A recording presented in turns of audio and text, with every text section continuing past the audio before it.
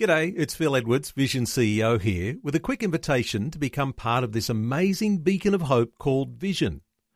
Together we can put our love into action to help people of all kinds build or rebuild their lives on the truth of God. Please consider the part you can play during our upcoming Visionathon appeal, remembering that it's your support that makes Vision possible, including this podcast. Audio on demand from Vision Christian Media. If you can sin and you don't feel any guilt or any conviction, something's wrong with you. Your conscience isn't working. God's still small voice can speak to us through our consciences. Pastor Greg Laurie says the Lord is throwing us a lifeline we need. If you say something and immediately think, I shouldn't have said that, maybe I should apologize, that's good. No, guilt is bad. No, guilt means your conscience is working. This is the day when the lost are found. This is the day for a new beginning. Amazing grace, how sweet the sound. Again you hear all the angels are singing.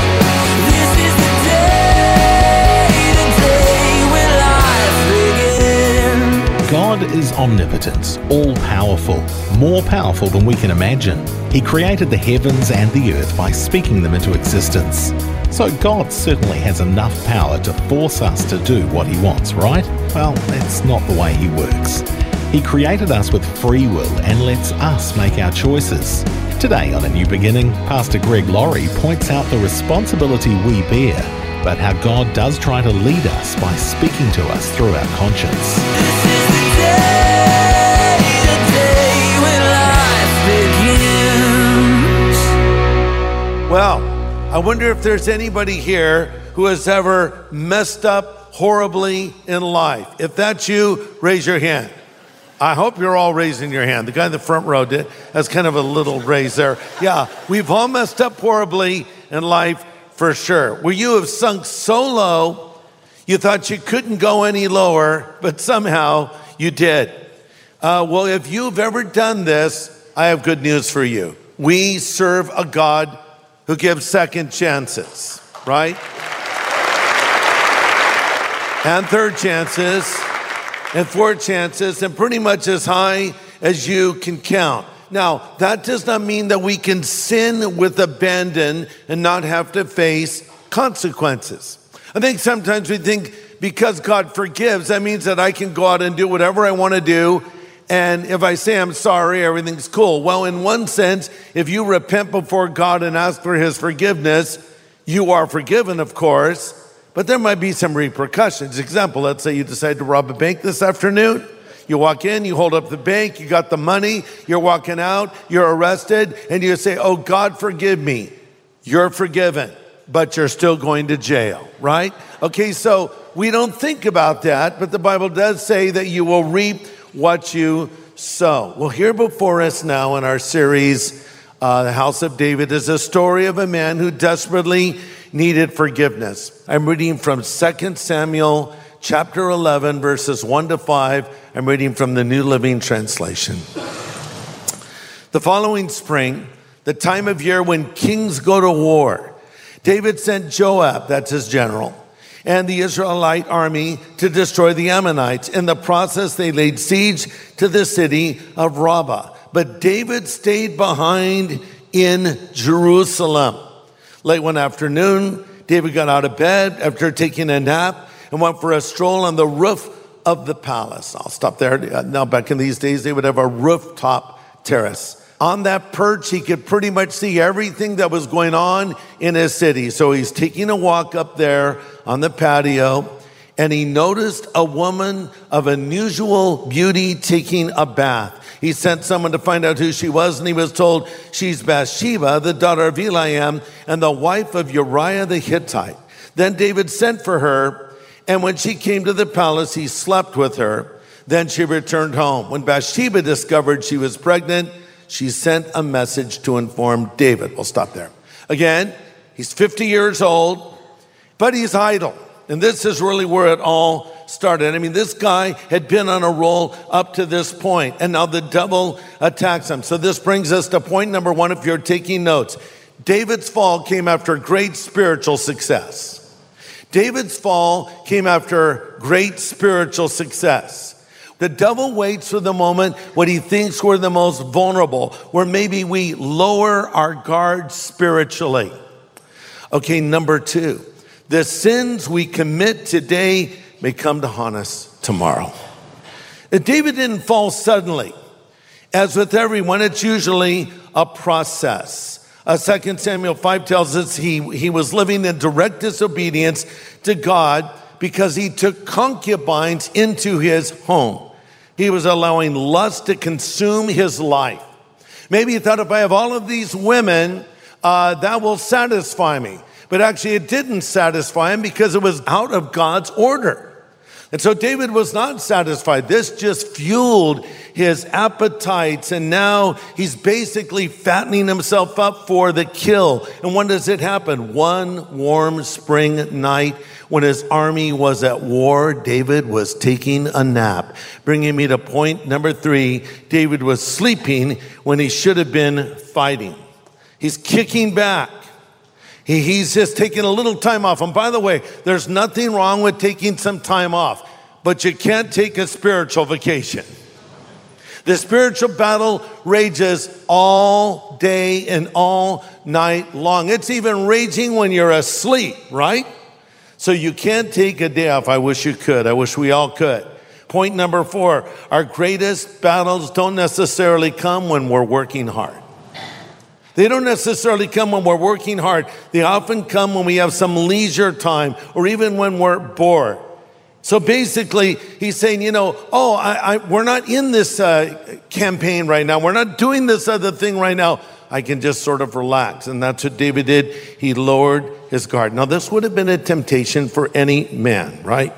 Because the Bible tells us in 2 Samuel 11:2, Bathsheba was a woman of unusual beauty. She was drop dead stunning. Then add to the fact that she didn't have any clothes on. Now add to the fact David's filling his mind and heart with lust.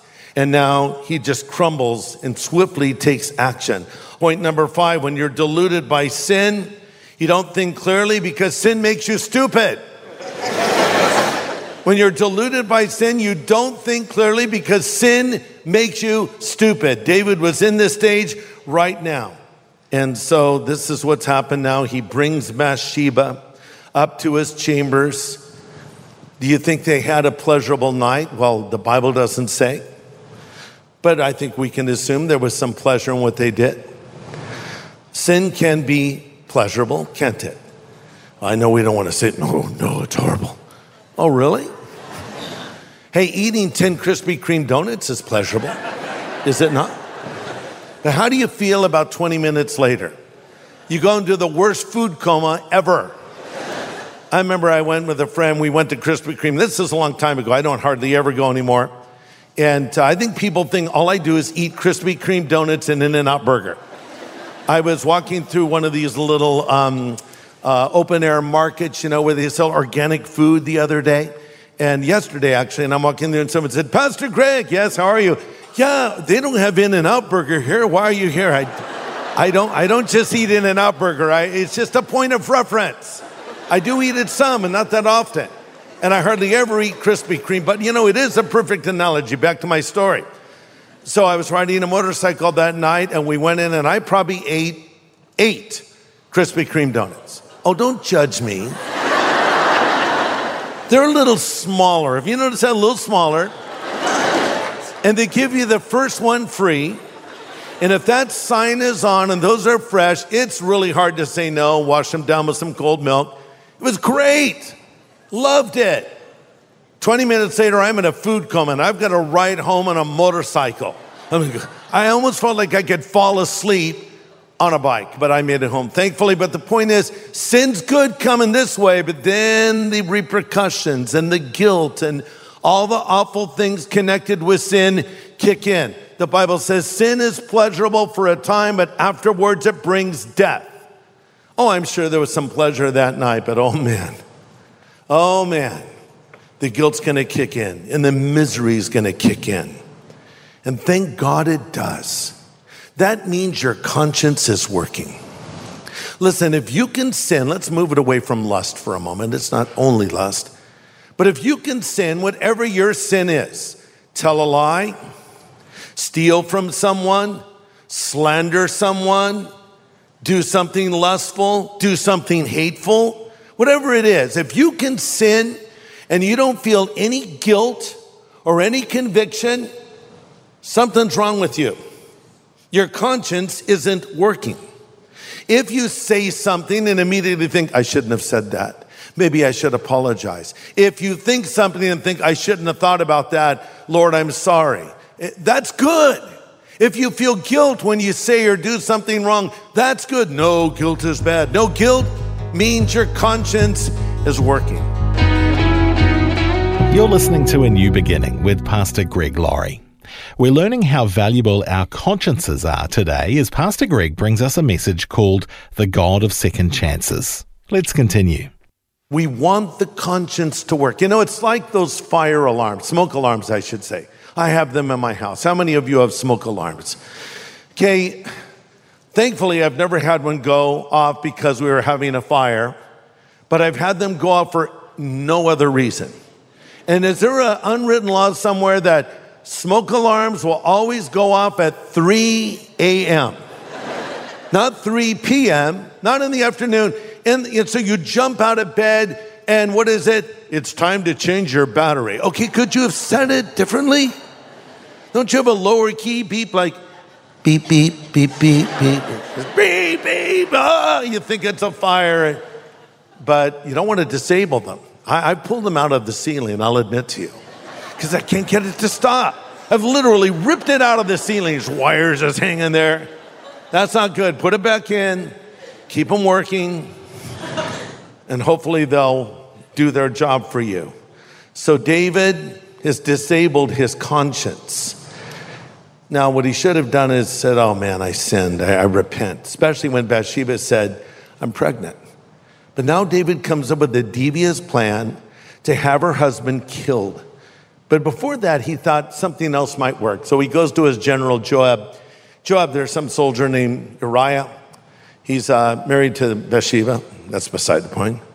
Bring him back from the battle. I want to talk to him. Imagine Uriah. Now, Uriah is just a soldier. He doesn't know David. David's a legend.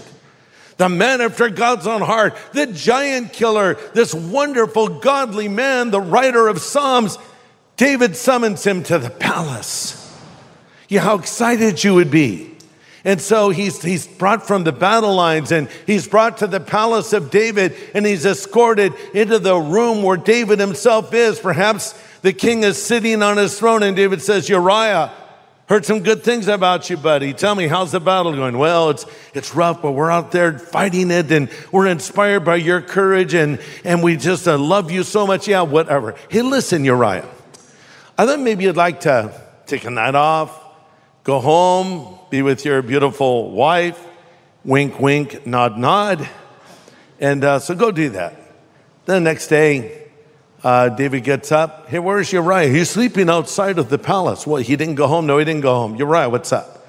Oh, well, King, I just couldn't do that. I thought of my fellow soldiers out there. And all they're going through, I can't go home and have this pleasure with my wife. Oh, great. I've got a do-gooder.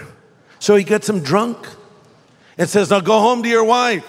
Still, he doesn't go home to his wife. What is David trying to do? He's thinking if Uriah sleeps with his wife, that then they can say, oh, it's your baby, right? But Uriah won't do it. That was a roadblock. The Lord was saying, stop, David, this is evil. David should have repented. What does he do? He says, Uriah, do me a favor, buddy. I've got a letter I want you to deliver to King Joab. Give it to him when you return back to service. Okay, King, thank you, I will. So he gives this letter to Joab. This is all a loose paraphrase, but it's all in the Bible, people. Gives a letter to Joab. Dear Joab, I want you to have a charge against the enemy, and I want everyone to fall back against Uriah. Tell me what happens next. Sign, David, the man after God's own heart. Probably didn't sign it that way. Wonder what Joab is thinking. What kind of a man is this? This writer of Psalms, this sweet psalmist of Israel, as he's called. I know what's going on. He wants this guy dead. I don't know if Uriah knew why King David wanted him dead, but he knew what the king was asking, and so the charge is led. Everybody falls back, and the courageous Uriah is killed. So David thought, done deal. Well, looks like Bathsheba's not married. Hey, would you like to be my wife? Yes, I would. Everything's great. Everything's awesome. He just didn't bargain on one thing, because we read in 2 Samuel 11:27, the thing David had done displeased the Lord. Now remember, David is a believer. I know it's hard to believe. He is a believer while he's doing all this dumb stuff, but he's a disobedient believer. So in this time where he had not yet repented of his sin had not gone public yet, he wrote 2 Psalms, Psalm 51 and Psalm 32. Psalm 32 describes the futility and misery of sin that is unconfessed. Understand, David is a man that has walked and talked with God since his childhood. And he's been fighting the conviction of the Holy Spirit for 12 months. Living in unconfessed sin for 12 months. Go over to Psalm 32. Let's read a few verses. Psalm 32, verse 1. David writes, "Oh, what joy for those whose rebellion is forgiven, whose sin is put out of sight. Yes, what joy for those who record that the Lord has cleared them of sin, whose lives are lived in complete honesty." Now David admits what he's been doing. "When I refused to confess my sin, I was weak and miserable, and I groaned all day long. Day and night your hand of discipline was heavy on me. My strength evaporated like water in the summer heat." Selah, depending on your translation, or interlude is the next word there, right? David continues, "Finally, I confessed all my sins to you, and I stopped trying to hide them. I said to myself, I will confess my rebellion to the Lord, and you forgave me." David writes, "All my guilt is gone." Wow, what a perfect description of what it's like to live in unconfessed sin. He describes it as his strength evaporating like water in the summer heat. And then the word Selah, or interlude. So in the Psalms, which originally were songs, think of them as songs, there would be music, stringed instruments that would be played, perhaps other instruments as well, wind instruments. And there would sometimes be a musical break. In rock and roll, you might call it a guitar break, a drum solo, right? Something for emphasis. Well, as they would sing a song, they would pause and just play the melody so you could think about what you had just heard. Selah, interlude. So David is saying, hey, let me tell you what it was like. I felt like my strength evaporated like water in the summer heat. Pause and think about that. Do you not know this feeling yourself? Where you've sinned against God, you haven't confessed it yet, and it just eats at you. And the good news is, the reason it's eating at you is because you're a child of God. And that's a good thing.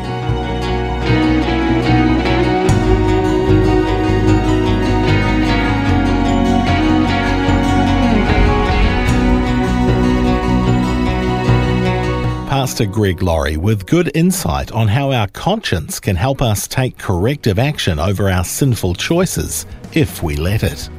And there's more to come from this message here on A New Beginning, a study called The God of Second Chances from the series House of David. Next time we'll see what happens when David is confronted with his sin.